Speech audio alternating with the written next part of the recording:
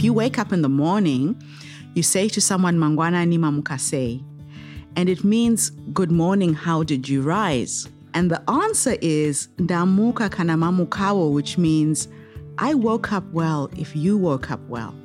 So if you're not okay, I'm not okay. I did not like the feeling of asking people for money. When I started, I got to a point where I felt like I was begging people to help me, and it was not a nice feeling.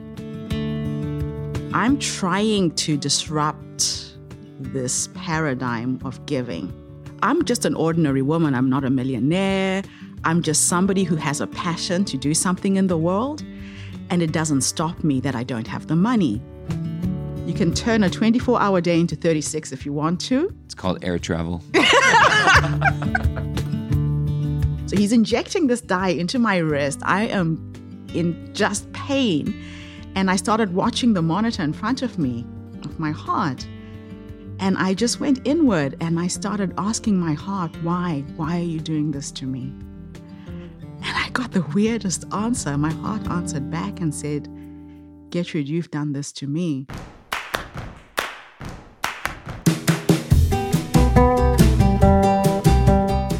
Hey, Brian Miller here, and welcome back to One New Person, the show where we take a closer look at chance encounters to remind ourselves that every interaction is meaningful and every person we meet is important. Today's guest is Gertrude Matsche, who describes herself as a serial social entrepreneur.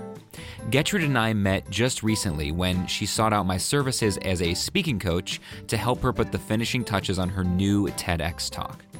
I was immediately struck by how powerful and influential she is and felt the need to share her story with you.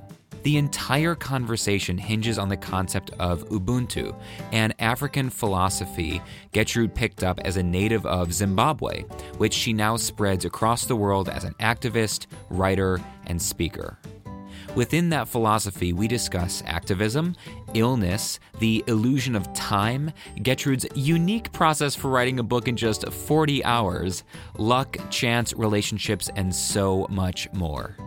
While this episode makes a compelling piece of audio, it's worth noting that I've uploaded the video recording to YouTube as well. You'll find that link in the show notes on onenewperson.com. Now, please enjoy this conversation with the awe-inspiring Gertrude Matsche. Gertrude, thank you so much for spending the morning after you just did the big one. You just did the TEDx talk last night. How do you feel? I feel amazing. Do you? I feel relieved. I was very, very anxious about this, but it was an incredible evening. Yeah. I really had a good time.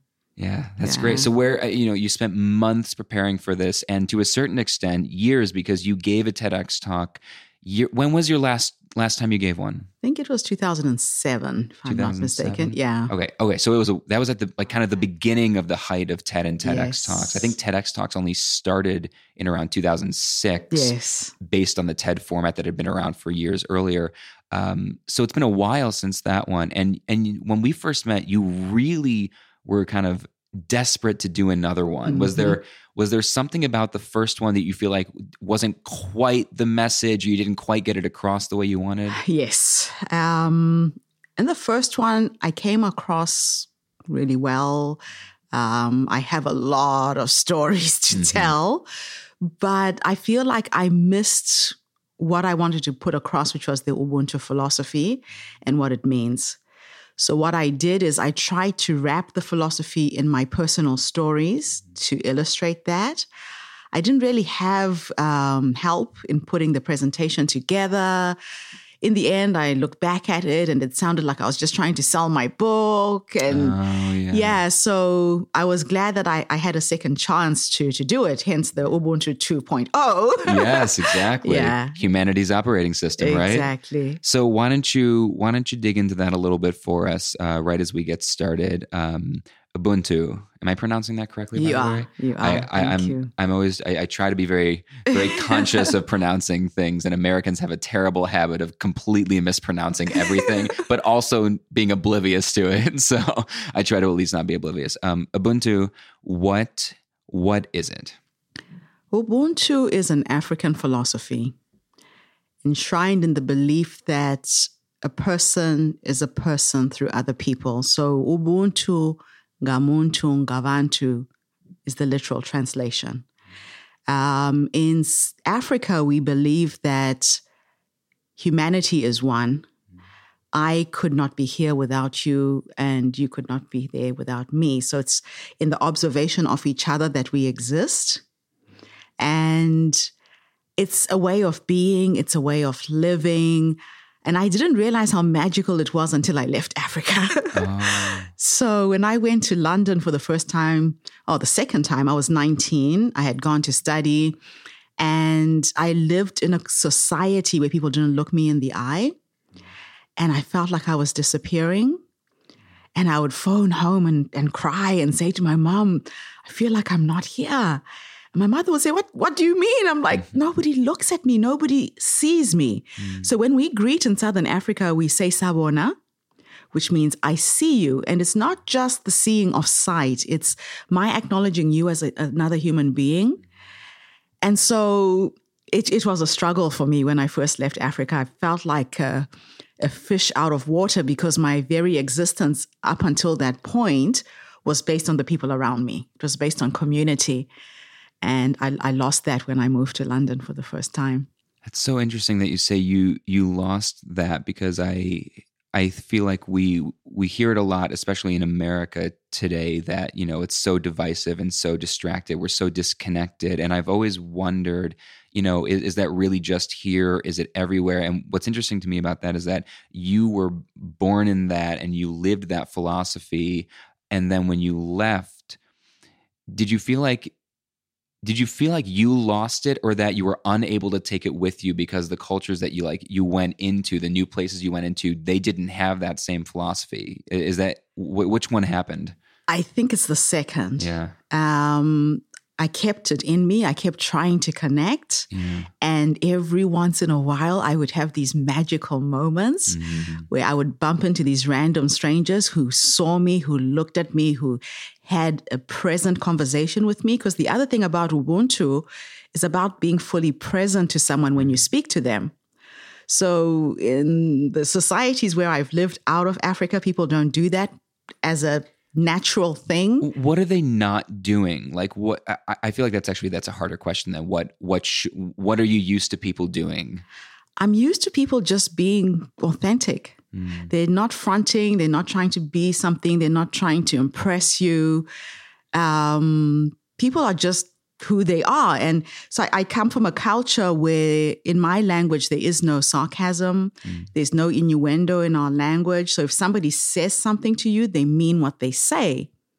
So Ubuntu is also in the language. And this is something else that I discovered after I left Africa, just how it's interwoven in so many ways. Like if you wake up in the morning, you say to someone, Mangwana ni mamukase. And it means, good morning, how did you rise? And the answer is, Ndamuka kanamamukawo, which means, I woke up well if you woke up well. So if you're not okay, I'm not okay. And it's so tied in the language, it's tied in the culture. Wow. And then I found that I would be having a conversation with someone, and after a few minutes, I would see their eyes glazing over. And I can see they're not here anymore. And they're now thinking, oh, shit, she's talking too much. I've got a meeting. I want to be polite. And they would keep going, but they weren't there with me anymore. So that's the things that I picked up. Yeah, that eyes glazed over thing. That's and I get it that as a communication coach, and I try to get at that by teaching some of the fundamental principles of active listening. And it's so silly. It almost feels so silly that you have to teach active listening, but you have to teach active listening. And I feel like when I have conversations with people so often, you can see it's not only that they glaze over, they're either thinking they heard you say something. And they realize they have a interesting, clever, or witty response to that thing, but you're still talking. And so they don't get to say it yet. And so they just tune you out and keep going, just remember that clever thing I want to say. Just remember that clever thing I want to say. And they just wait until your lips stop moving. Yes. And when they see that, they just jump in and say that clever thing, which often is unrelated because you've moved on. They haven't even 3 heard points you. later. Yeah. And they're just interjecting. So the idea worth spreading in your TEDx talk last night, can you kind of give us that in one tight, neat sentence? So imagine for a moment if we could solve humanity's problems like our blood heals wounds. Mm-hmm.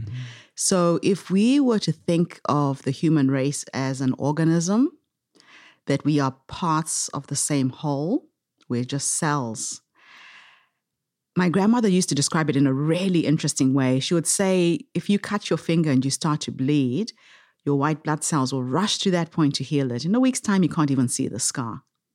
That's how we should be reacting and responding to each other in the world.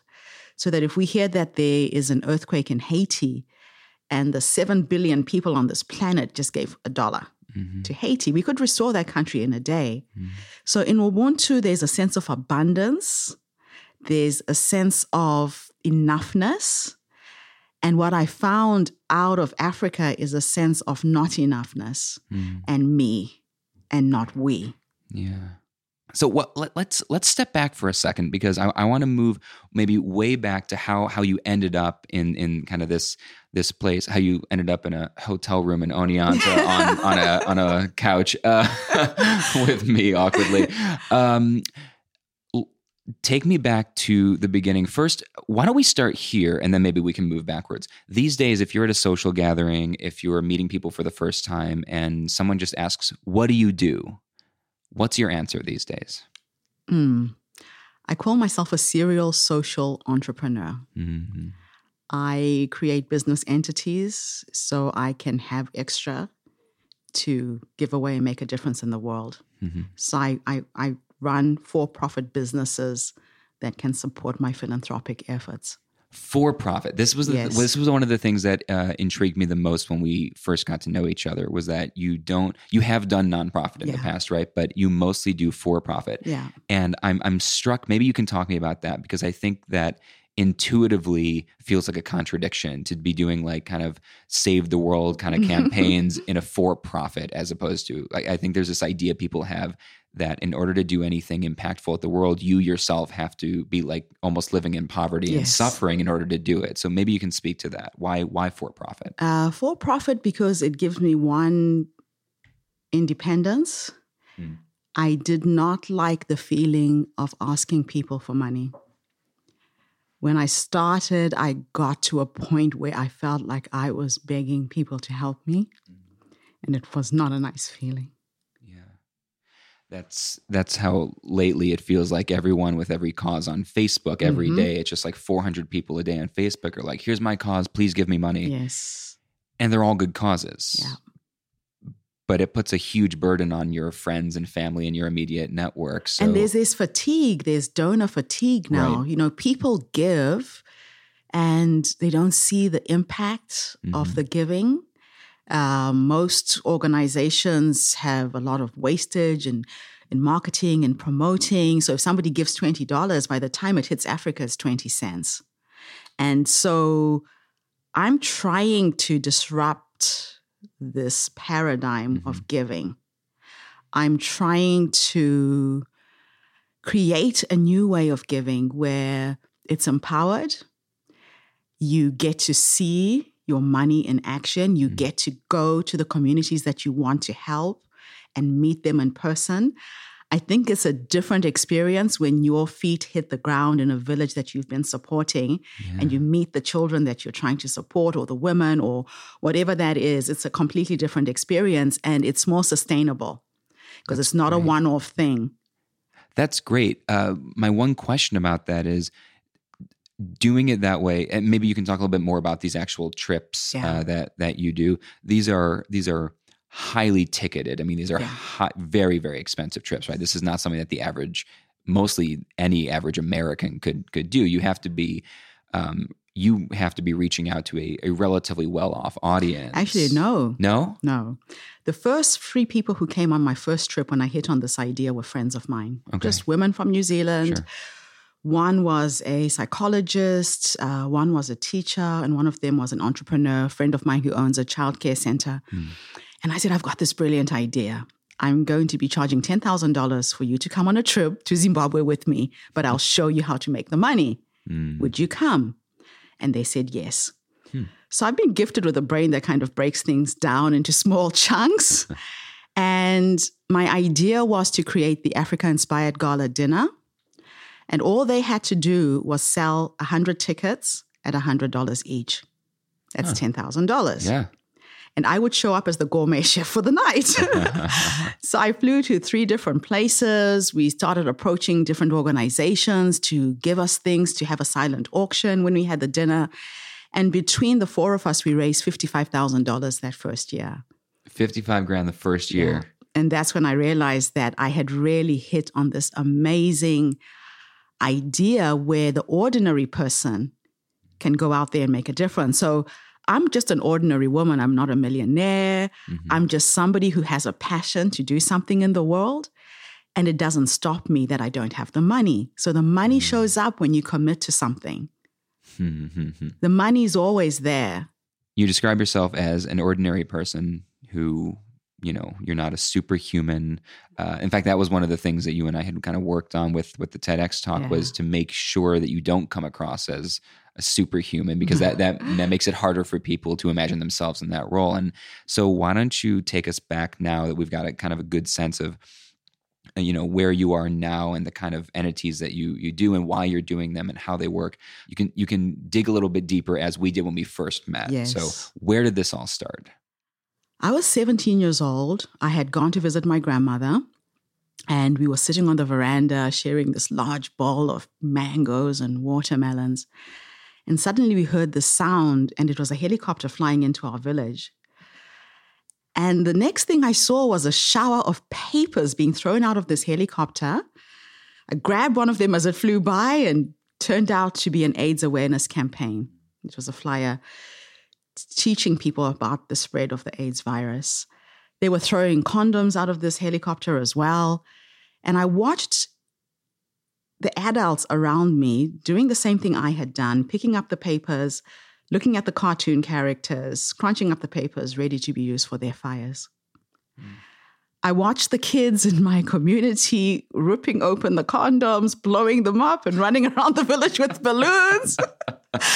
And then they would run these workshops in the village square about AIDS in English to a community of people who couldn't read, who couldn't write. And they would take a broomstick and put the condoms on a broomstick and say, this is how you prevent the spread of AIDS. Guess what?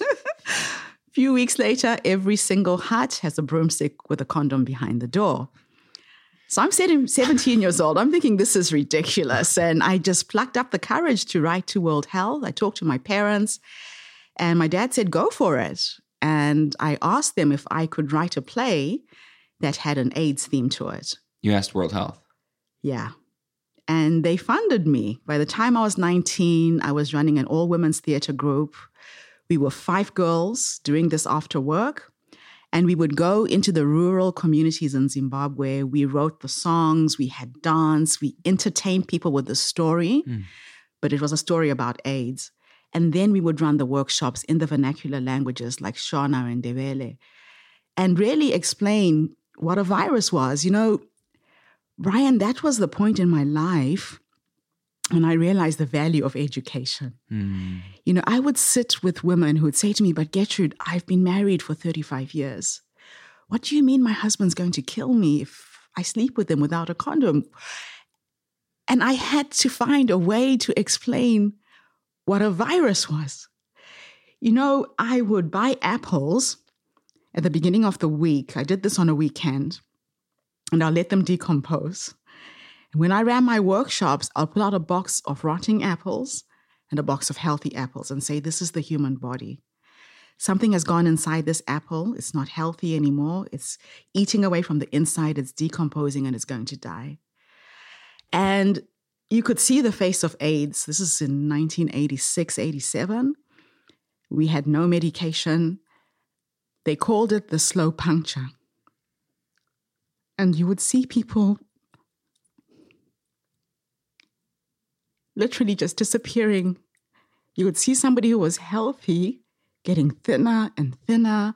They would lose their hair. They would get the lesions on their faces. And it got me to do something. And the reason why I wanted to educate that woman who could have been me, who's never gone to school, is because I was just lucky. I was born to the right family who realized that education would get us out of poverty.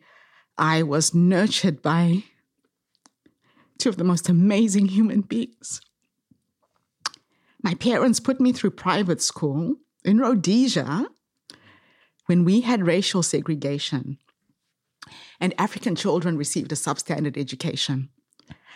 And I went to private school not because my parents were rich, but they were resourceful. My mom taught me how to knit, how to sew, how to crochet from the age of 6. We had to make things after school to make money for school fees. My mom is a hustler. My mother will sell you the clothes you're wearing. She's the most amazing salesperson. My dad had got a scholarship to study in London, and he took his young wife with him. So my father was a chartered accountant. My mother was a nurse. But when they came back to Rhodesia, my father could not get a white-collar job because he was Black. And he had to work in a chicken slaughtering factory until Zimbabwe got independence. So for them to put 5 kids through private school, we had to take part in making that money. And so when I wanted to conscientize the most disadvantaged woman in my community, I knew that I was lucky to have an education. Right. And that's really where my passion started then. And then you started seeing the orphaned kids. You know, people were dying, both parents. Zimbabwe got to a point where we had households run by children who were 8, 6 years old, and they were the heads of households. Zimbabwe had 1.3 million orphaned kids at some point when I started my work. And we're still a country in a lot of trouble because of the political situation there. Sure. So we were working against a dictatorship. And even now, currently, there's still a lot of stuff going on that people are not aware of that create the challenges for me to do the work. But I've developed very creative ways to get around some of these things. You know, we've just had a change of government last year. So the old regime has gone after 35 years of a dictatorship. A new government came in, which is exactly the same. Exactly the same. Yeah. And because our community didn't vote for the regime in the last elections, they have been punished from getting the free World Health medication, which is available 40 kilometers away. For people who don't know, Zimbabwe is a country without a currency. We had the highest inflation in the world. Our inflation, when I left Zimbabwe 20 years ago, was 516 quadrillionth percent. When you say it's without a currency, can you explain that a little bit more? They had to scrap the Zimbabwean dollar. It was worthless. The face value of the note was more expensive than the piece of paper. So they had to scrap the Zim dollar completely. And they introduced the US dollar. And there was a point where we were using US dollars, South African rand, Botswana pula. You would walk into a shop and you would get change in 3-4 different currencies. Right now it's just the US dollar and sometimes the South African rand and the pula. But it's been really challenging to work in that environment. And you have to find creative ways to jump these hoops. So my mission for 2019 is to build a library and to build a clinic so that I can get access to the free World Health medication for my community. And the government has allowed me to work in education for the last 20 years. And this is how I took over this primary school. I've been supporting 350 kids from our village for the last 20 years. Incredible. Paying for school fees, starting a feeding program. With the proceeds from my Walk on the Wild Side tour business that takes people to Zim, we started a microloan program We would give people $50. They could buy 5 bags of cement, and we would train them to make the bricks that we needed to rebuild the school. We'd buy back the bricks at 25 cents a piece. They would make $250. So it created employment. We trained the women in our community to cut and make the school uniforms so they could get an income as well. And we've done so much with very little money in the last 20 years, but healthcare is still an issue. Yeah. So just before I got ill, I came up with this idea, and it's not my idea. So I love TED. Yeah. Because you meet inspiring people with ideas that are out of the box. But the man that I met is from Australia. He's a Rotarian, and I'm a Rotarian. Okay. And he created clinics throughout Southeast Asia by buying 40-foot containers and plonking them in the middle of a village. He'll put windows and doors, air conditioning, and you've got instant infrastructure. And he was doing cataract eye surgery out of these containers. Oh. So I went and shadowed him for 6 months and documented his processes before he died. His name was John Fawcett. And the John Fawcett Foundation has done so much in Southeast Asia. It's inspiring. Yeah. So I got this idea to collect books by doing small presentations in primary schools throughout Wellington. I'll do a 10-minute assembly presentation. I'll tell the principal to tell the kids to bring any books they don't want. And in 90 days, I collected 65,000 books, and I filled a 40-foot container. Wow. So it's been sitting in the harbor for 2 years because it just got really hard. I was recovering from congestive heart failure. But my vision is to take that container to Zimbabwe by the end of this year. When it gets to the community, we empty out the books, we build a library for the school, and then we refurbish the container into a clinic. So it's really a Trojan horse. The government thinks I'm building a library, which I am. Yeah. But the end result is for me to create a clinic out of the container. And what I've done is I need to raise money to hire a private nurse and buy her a car. I've already negotiated with the World Health Workers 40 kilometers away that we will pick them up once a month and bring them to our community, and that cuts out the transport costs. What the government says is that they don't have money for transport. So you're just taking it into your own hands. Facilitating. It's at once very empowering and also very, very sad that individual people, and especially people all over the world who, like you said, are not millionaires, who don't come from wealthy families or anything, just ordinary people have to take these things that governments are supposed to be doing for their people, that the organizations that we put in place as a society are supposed to be doing, that they just can't get stuff done at every level. You're talking about it at a very dire level in certain places of the world. Here in the States, we have government totally failing its people in so many different ways at a different level. Yeah. But it's very empowering that somebody, just a person, can decide to make such a tremendous impact. Not even just the little day-to-day impact, which is something I spend most of my time trying to help people get on board with, just that you can do in every interaction. You can make a tiny little impact that has a ripple, but you're not doing ripples. You're making giant splashes like everywhere all the time. There is a book by a Zambian author called Dambiso Moyo. If anybody's listening, grab that book and read it. It's called Dead Aid. Okay, you'll have to send me the link to that, and I'll put it in the show notes so anybody listening can go check that in the show notes. Yeah. She talks about aid and how aid has disenfranchised Africa. You're talking about governments not being responsible for their citizens' health care. That's what's happened in Africa, because a lot of the health care is provided by aid organizations.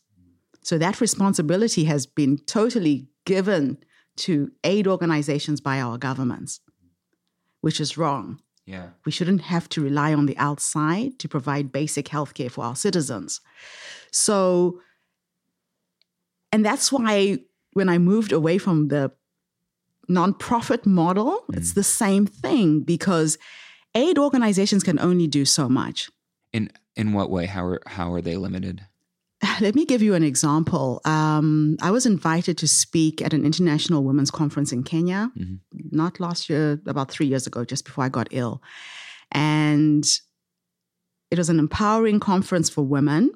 I raised money to pay for women in the rural peripheries of Mombasa to come to a workshop I wanted to run, all around entrepreneurship, trying to show women how to get out of poverty. Out of the 100 that we picked, guess how many showed up for the workshop?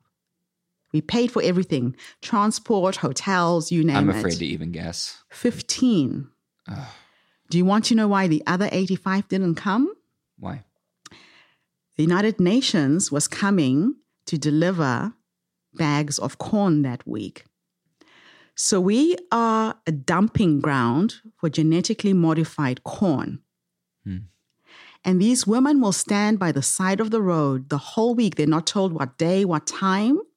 Their kids are starving to get a bag of corn that they can only consume, and they can't germinate the seed and grow their own food.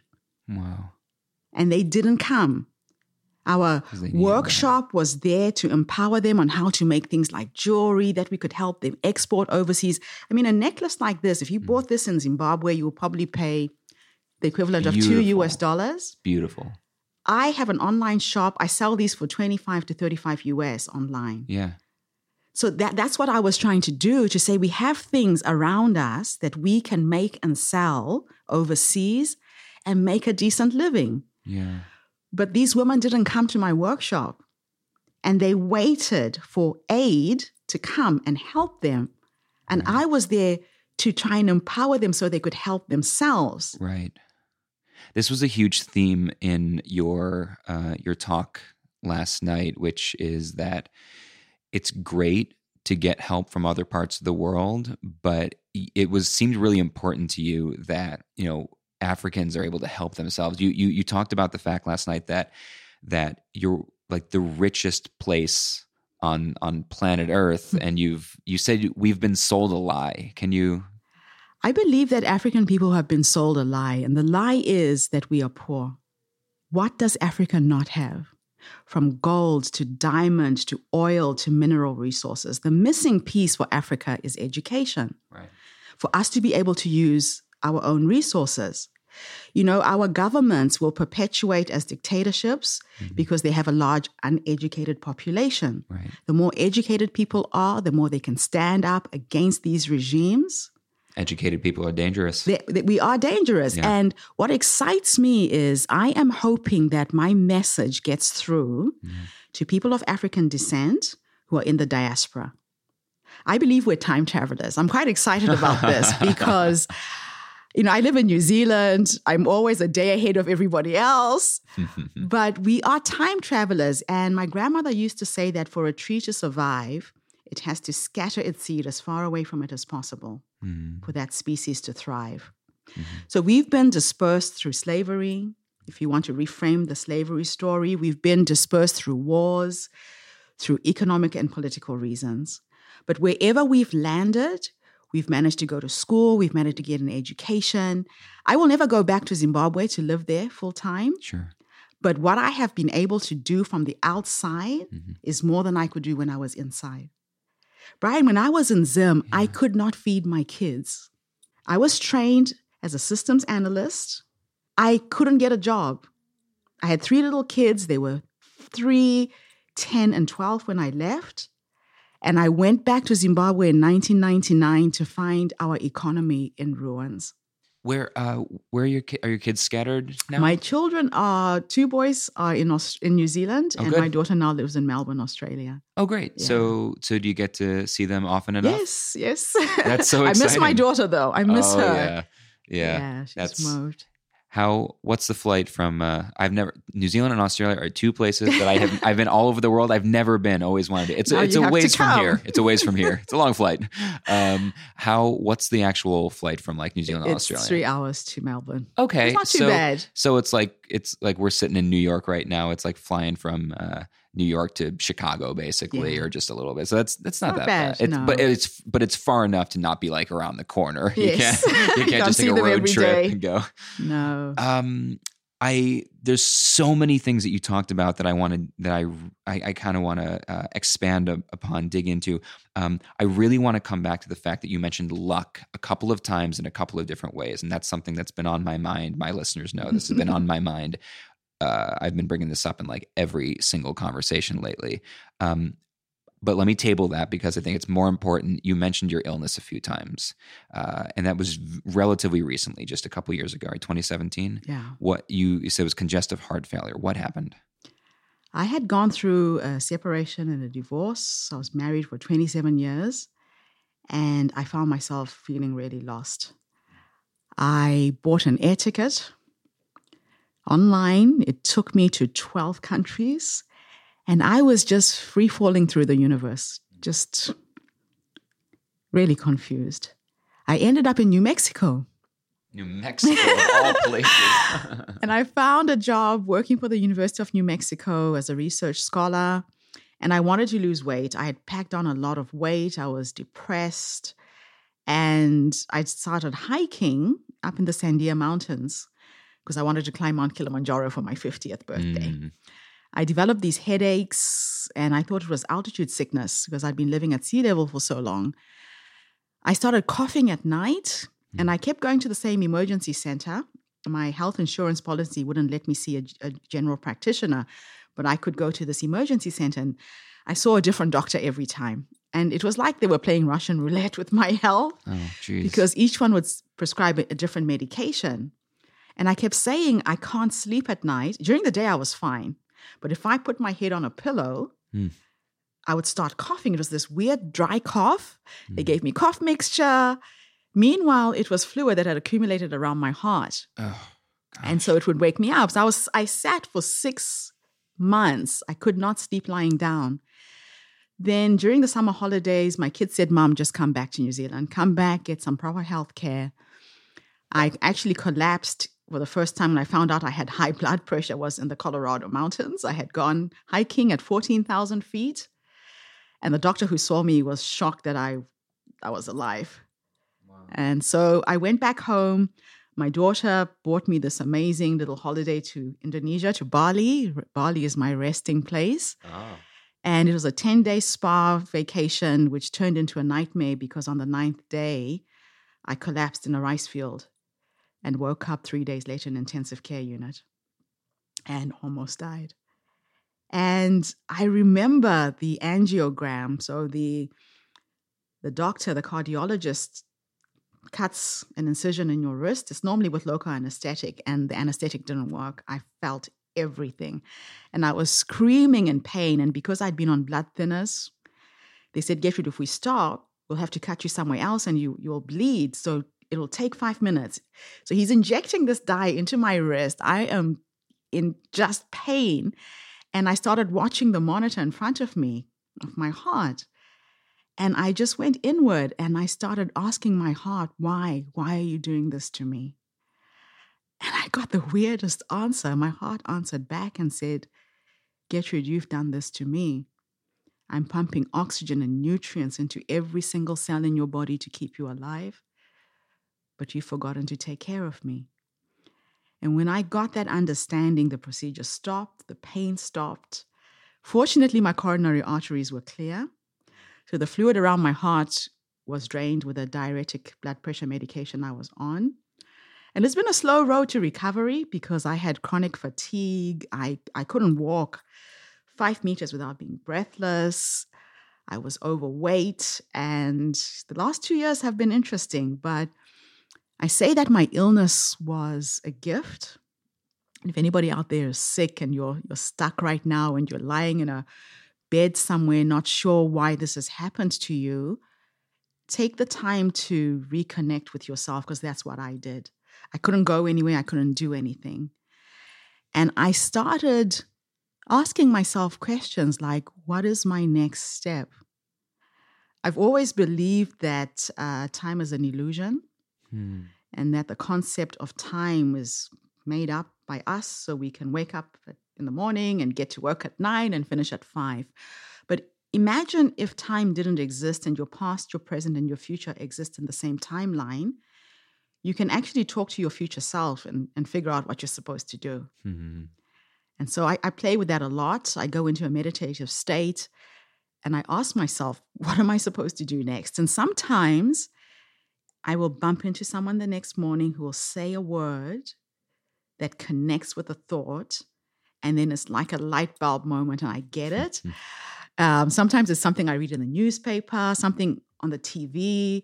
I just start being very aware of what's coming at me because I get my signs from the universe in a very magical way, and mostly it's through my dreams. What's your book called, by the way? Born on the Continent, Ubuntu. Born on the Continent, Ubuntu. Okay. When did you release that? That was in 2003. Okay, 2003. So first, are you considering an update now that you've got this new talk? Yes. So now Beyond the Continent, Ubuntu. Oh, wonderful. So Born on the Continent, Ubuntu, the first one is about my life from when I left Africa until 15 years ago. So a sequel to that is coming out. Okay, so that's great. Actually, are you is it done or are you in the middle of working? I'm in the middle of working. You're in the middle of it. Yeah. Okay. I had no idea until this moment. Yes. That wasn't planned for the listeners. That wasn't like a planned promotion or something. That's wonderful. So I can't wait for that.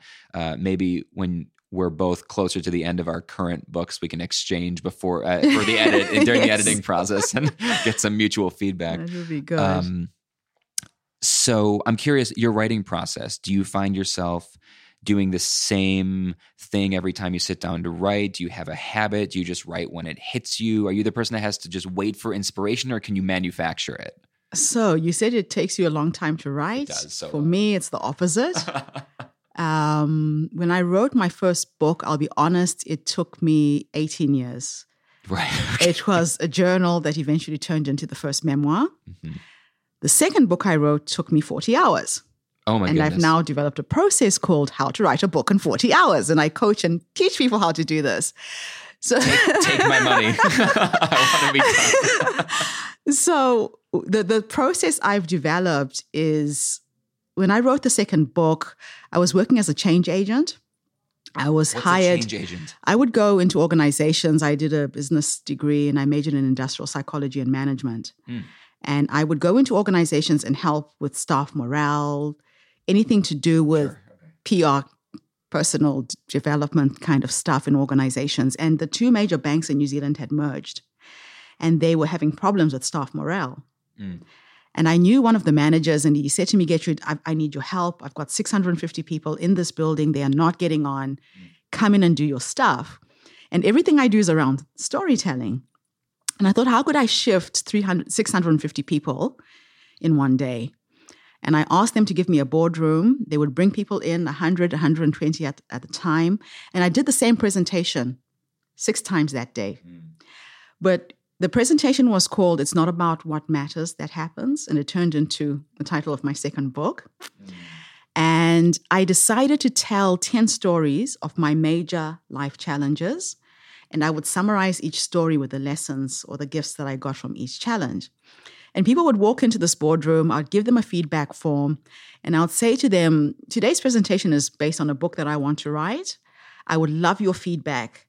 Please put down any questions that come up as I'm speaking. Don't wait until the end, otherwise you forget. Or if I say something that really resonates and hits home, write that down as well. And then I put at the bottom, and if you would like a copy, the book is $35. Oh my goodness. I pre-sold 485 copies of a book that didn't exist.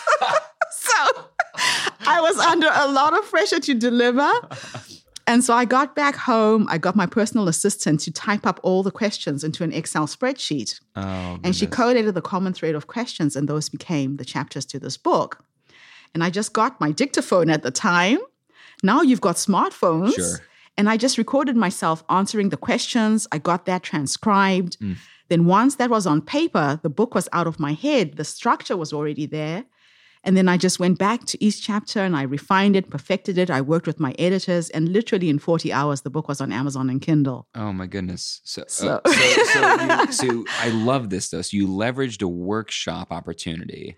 And I'm guessing for anybody aspiring authors out there, and I'm taking this to heart as well, obviously, working on my second one, needing to not spend, I spent 3 years on the first one, and not 18, but 3 years was enough for me. And my second one, as I'm in the beginning stage of it right now. And partly the reason it hasn't advanced further in the last 6 months is because I'm terrified of how long it took me to write the first one. Now you're getting stuck again. And I'm getting a little like, oh no. But I really desperately want, and also part of it is that the first book I wrote only came out last year, and I'm kind of torn between, do I really want to immediately jump to the next one, or should I give the current one a little bit more breathing room for a year or two before I really launch into the next? Because it's a new topic. Okay. It's related to the first one, but it's a new topic. So I love this idea that you used the workshop and you kind of had your audience, your target market, in fact, like write the book for you, essentially. Exactly. Like So you're going to market before you write. Right. And you're saying, what do you need to hear based on this content? Oh, it's so good. So you're going to deliver appropriate content if you do it this way, because you know what you know, Brian. I know what I know, but I don't know what my reader needs to know. And that's what this process does. Yeah. Then you just reverse engineer it and you deliver the content that's of value to the people you want to serve. So here's a question. What would you say then to the flip side? I like to play devil's advocate to the folks who say do the opposite. Basically, just ignore the audience. You need to write the thing that's, don't try to write a thing that you think your audience will like. Write the thing that's meaningful to you, the thing that you think, and then, it's go find an audience for your work as opposed to make work for your audience. Do you have an opinion on that? My opinion is always, how may I serve? So if I'm going to write a book, I'm thinking about that person who's going to take the time to pay for my content. Mm-hmm. How can I be of service to you? Right. So I'm always on the other side. Right. That makes sense. When I write my personal stories, so if it's not a book that's teaching anyone anything, then I do what you've just said, because then that's my stuff. That's just me and what I'm passionate about or what I want to put out into the world. So there's two types of books here. By constraining yourself in certain areas, you actually free yourself artistically in other areas, isn't it? Yeah. Isn't that interesting? That's kind of the way that I've been working on my movie script. Script. Yes. You are multifaceted. America is all about the multi-hyphenate. You are like, this is like, you really ought to be here. I read a book once called Refuse to Choose. I can't even remember the author, where it was a woman who wanted to be an entrepreneur. She was a young mom. She had kids, and everybody kept saying, wait until your children have grown up. And she wrote this book called Refuse to Choose. And it was great because I was writing my second book. I had 3 kids under the age of 12. I had 3 new companies I'd created. And so I learned to stretch time. You can turn a 24-hour day into 36 if you want to. It's called air travel. What I would do is my kids would come from school. I would feed them, would do homework, put them to bed. I would go to sleep early and I would wake up. I would put my alarm at 2 o'clock in the morning, and 2 a.m. became my writing hour. Uh-huh.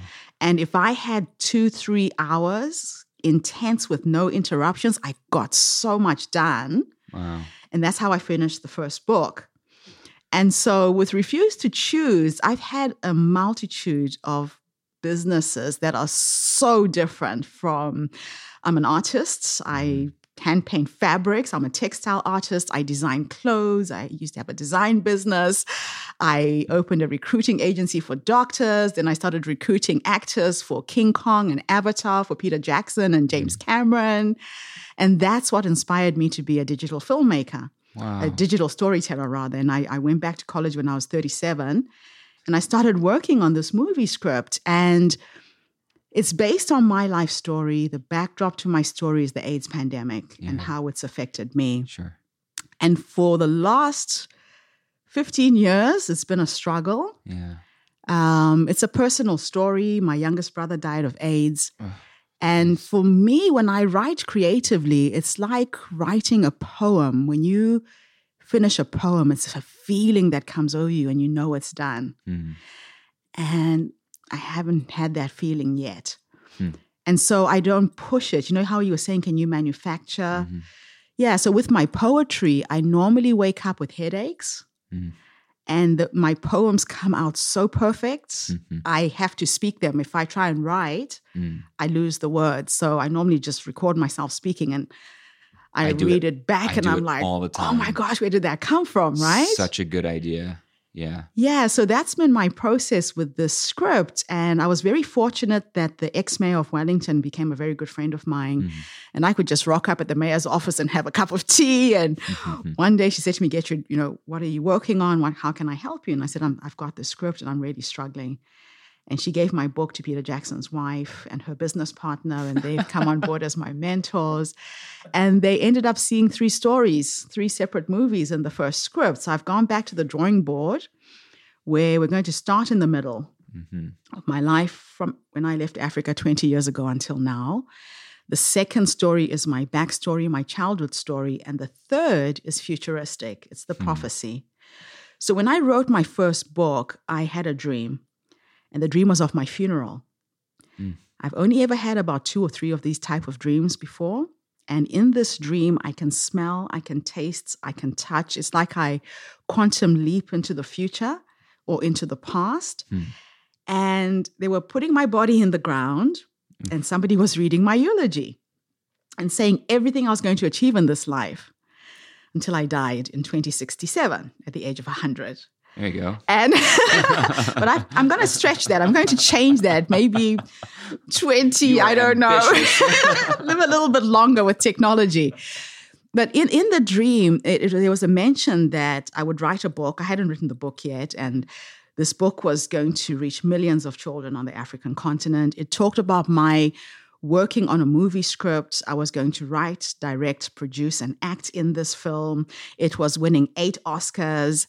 And I wrote that down as the last chapter of my first book. So I'm telling people this. So in case you buy my book, read the last chapter first. It's confusing because a lot of people who bought the book 20 years ago thought I was crazy. Sure. Because I was still alive, but I had written my eulogy. Right. And my ex-husband said to me, Gertrude, you're crazy. People are going to think you're mad. You could never do this. And I'm like, I don't know. It feels real. It feels right. It feels like I've done it. And then I started saying it out loud. So you talk about quantum physics. When you have an idea and you have the courage to put it on a piece of paper, it's already here. It's now in the physical world. Yes. Yes. If an architect decides to draw and design a house, they have to get that idea out of their head and design the pictures, right? Yes. So a lot of people will hold on to their ideas in their heads and they take them to their graves. Yeah. They say the richest places in the world are graveyards. They are full of people who had amazing stories, who had the most fascinating ideas, but they did not have the courage to just even put it on a piece of paper. So when you do this, and this is what I did with my my movie script, I started saying it. Brian, I would say it in every speech I gave. I would say, I am the first African person to write, direct, and produce an Oscar. And I said it with such conviction. The first time I said it, I was shaking. Second time I said it, it felt so good. The third time, it just felt real. And I kept saying it and saying it. And then I started attracting people. You talked about luck. And I would like to segue into that because I was hoping to get there. Yes. Yeah, I have lived what most people say is a charmed life. But I believe you create your luck and how you live. It's based on the choices you make. It's based on how you interact with people. I am a sum total of every single human being I've ever met. And I have met some phenomenal people. And so I don't start with how am I going to do something. I'm really lucky in that I am shown the vision of what my future looks like. And it is so clear. I know I'm going to do it. I don't start with how am I going to do it. I start with saying I'm going to do it. So when you use the I am statement, you become it. They're 2 of the most powerful words you can use to create anything. So I started saying I'm the first African woman to write, direct, produce, and act in her own Oscar award-winning screenplay. And it was pretty magical because when I moved to New Zealand, because Peter Jackson was working on Lord of the Rings, Sure. I was so inspired. I was just so inspired. I had taken part in my first major film was in Zimbabwe called Cry Freedom with Denzel Washington. Oh my goodness. So Richard Attenborough was the director. Is It was there just anyone a you don't small, know or anything you haven't done? I just had this small walk-on, walk-off part, but I got to act in this amazing film. And I knew I would be a filmmaker. I was 19 when I took part in that film. Fast track, I'm now in New Zealand. Peter Jackson has just made this amazing film, and he started giving lectures all over Wellington. Sure. And some of his staff did the same. And I went to a presentation where the guy who designed the spider in Lord of the Rings was giving a talk. And I'm sitting at the back of the room, and this voice said, ask. Just ask. And my ask was, I was thinking in my head, God, I wouldn't mind acting in one of his films. So, something got my hand up, and I just asked the question. And this guy said, actually, we're looking for 350 African extras for one scene. Oh, my God. For the film King Kong, which came after Lord of the Rings. Oh, goodness. So he gives me an email address. I email my CV. Next thing I know, I'm in front of the casting director. I got 2 parts in the film, and I felt really special. I thought, gosh, my acting is fantastic. They've given me 2 roles in this film. Are you in King Kong? I am. Oh, my God. Are you able to, can you send... Like, are you able to send like a link to like a freeze frame or something? Like send me like where we can like put that in the show notes or something. I'll put that in the show notes. We'll make sure we again, can do it wasn't a big part. Yeah. But well, sure. I'm there. But, my sister's in it, my kids, the whole family. But even to a certain extent, just being around people, the fact that you did ask though, when you talk about luck, and you said you do believe in luck. So clearly you do believe in it because you believe we can shape it, which means you believe in it. So you don't believe. So this is what's interesting, right? And I have, this is my big question with luck. We already both agreed that we're in a deterministic universe, that everything's set, but we both agree you can create your own luck. You can bend reality. How do we reconcile those two things? Those two seem, the ability to manipulate your own luck to change your kind of path, and the fact that we both agree we're in a deterministic world where everything's set. What is real? When we use the term real, so if you're not happy with your current reality, be unrealistic. That's how I do it. Be unrealistic. So aim for that impossible thing that everybody tells you cannot be done. For me, it gives me just this drive to prove you wrong. And then I attract people. It's a magical way of being, because when you start putting these words out into the ether, they hover around you. Our words have power. Yes. You know, when they used to talk about witches casting a spell, they were words. Yes. Because words have a vibration to them. Yeah. They have a vibration that attracts the people that you are trying to bring into your life. Language is so powerful. It's powerful, and people just don't know how powerful it is. So I talked about writing something down to bring it into reality. Yeah. When you say it, you give it so much more power. Oh, yeah. So I attract people in the most magical way. Yeah. And I can only say that the way that I do it, and I started creating this thing. It's going to turn into another book called The Visioneering Toolbox. Mm-hmm. And the Visioneering Toolbox is about showing people how to clear their inner pictures in their heads. So it's like putting on your spectacles. Yeah. It's there already. It's just out of focus. How to get it in focus. Exactly. Yeah, right. Got it. Right. How to get everything in focus. And what the gift that I have is all of my visions come through these dreams, and I know exactly what it will look like. I know how it will feel when I get that Oscar. I've lived it already. I've written the Oscar acceptance speech. I know it by heart. In case the listener can or can't hear, that's Gertrude's husband laughing in the background. The first time he's audible.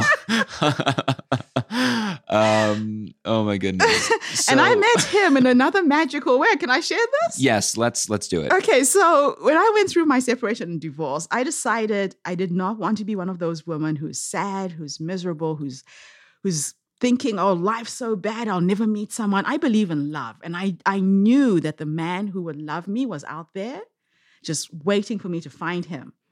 And I started writing letters. Again, I put it on paper. I described not what he would look like. Mm-hmm. but the essence of the man I wanted to die with.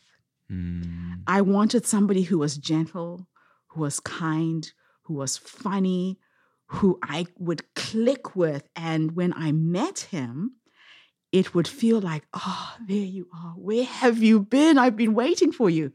So it was a book. It's now a book called Dear Harry. So I have multiple books. Again, I refuse to choose to write one book at a time. You refuse to choose anything. You will not be stopped.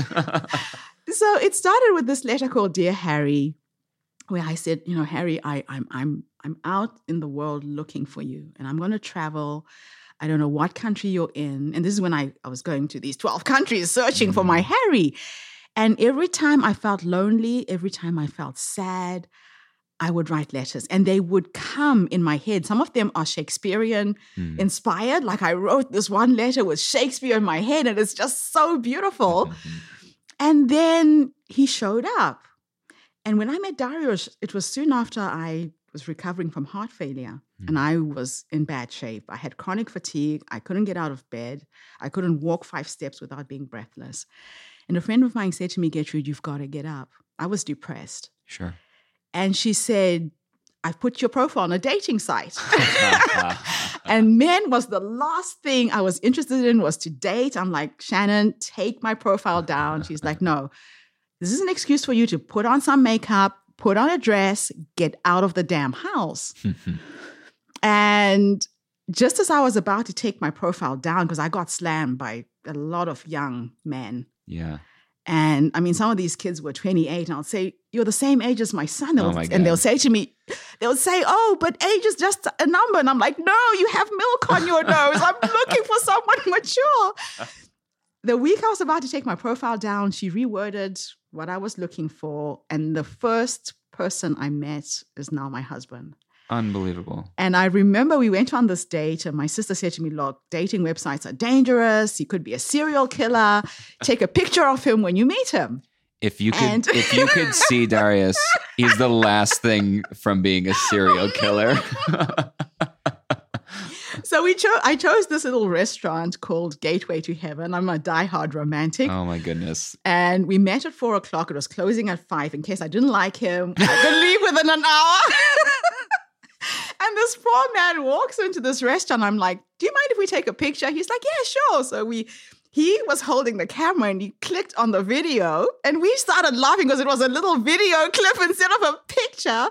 But it was evidence in case, something happened to me and I disappeared, my sister would know how to track me. And at the end of that hour, we ended up going for dinner. We were in that restaurant until 2 a.m. in the morning. They had to kick us out of the restaurant. And then as he was walking me to the car, he put his arms around me and he hugged me. And Dariusz is a big guy, and I'm pretty short, right? And he enveloped me in his arms, and I felt the broken pieces of my soul come back together again. And there's a line in the very first letter where I said, and when I will meet you, with the first hug, I will feel the broken pieces of my soul come back together again as you heal me with love and laughter. And that's what the last 2 years have been like. It's just been incredible. So beautiful. Yeah, I believe in love. I believe love makes the world go round, and that there is someone for everybody out there, and you shouldn't give up. Just keep looking, keep trying. I mean, I believe love makes the world go round. Yeah. So I'm going to ask you one final question. Before we do that, let me say again, just thank you so much for your time and just showing up, not just literally to this silly hotel room blue couch, but thank you for just like being fully present, especially with having just told these stories on stage and kind of lived it and breathed it last night. I know, as a speaker, right, I know how draining it is to go into that emotional place and tell those stories. Thank you for doing it again this morning for the benefit of everybody here. Before I ask you the last question, where should we find you? What's the first thing where, someone's listening to this? My audience is largely young professionals, young adults, and people who work with young professionals and young adults. What's the thing? It could be a book, a website, anything that you'd like them to go see this first or go read this first. I would say go and read my book. Which one? Born on the Continent Ubuntu, Born the on first the Continent book, Ubuntu. because that gives you an essence of who I am, Good. what I've done, what I'm doing, what I'm trying to do. Great. If you want to connect with me, Facebook is my platform. Okay. So I've got a huge following on Facebook. My website is herstorycircle.com. Herstorycircle.com. And it is a platform that I'm creating for social impact. It's a social impact conference that I'm curating in 1,000 locations around the world. I'm trying to connect 1 million women. You know, the Me Too movement has got women getting up and saying, I need to be heard. Yes. So I'm creating a platform where I mentor, I coach people who have never spoken to get up on stage and share their stories. We are giving the platform 25% to men because I believe that a lot of women's empowerment programs, we are talking to ourselves and we need to bring our men to the table. We know our issues. Right. But until men start coming into the room and listening and sharing, we're just trying to create the impossible. Right. And in every location, we pick a social impact project to get behind. It can be around women and children, the elderly, the homeless, or the disabled. And as a collective, we have 100 speakers at every conference over 2 or 3 days. So it's a TED Talk style conference for women. Yeah. And men, 25%. Right. And we get behind a project in that location that we can support. Great. So it could be a nonprofit. It could be somebody who wants to start something in the community.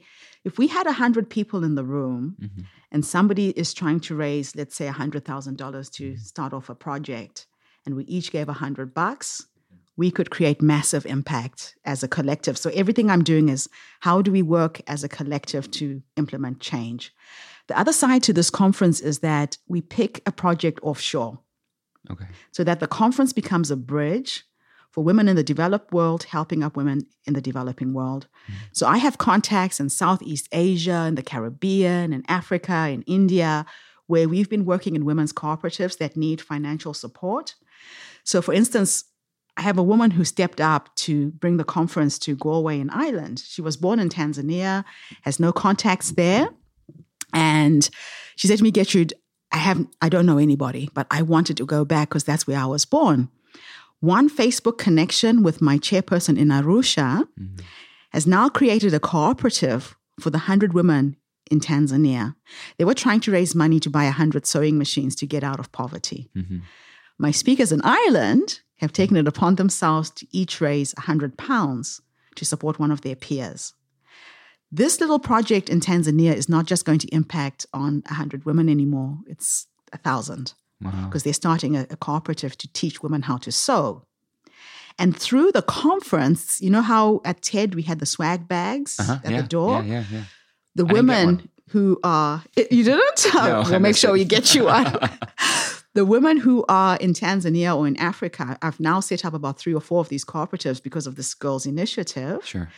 They will make the swag bags for this conference. If we give them an order for 1,000 bags at $5, $5,000 in Africa is like millions of shillings. Wow. So that's the social impact. That's great. So That's herstorycircle.com? Herstorycircle.com. That's Great. the best website. I will make sure that we've got a link to your book, your Facebook socials. Are you on Instagram as well? Yes, I am. Okay, because I tagged you, and so I'm glad just to know that I actually tagged you and not just someone with the same name that looks like you. Okay. You never really Never know.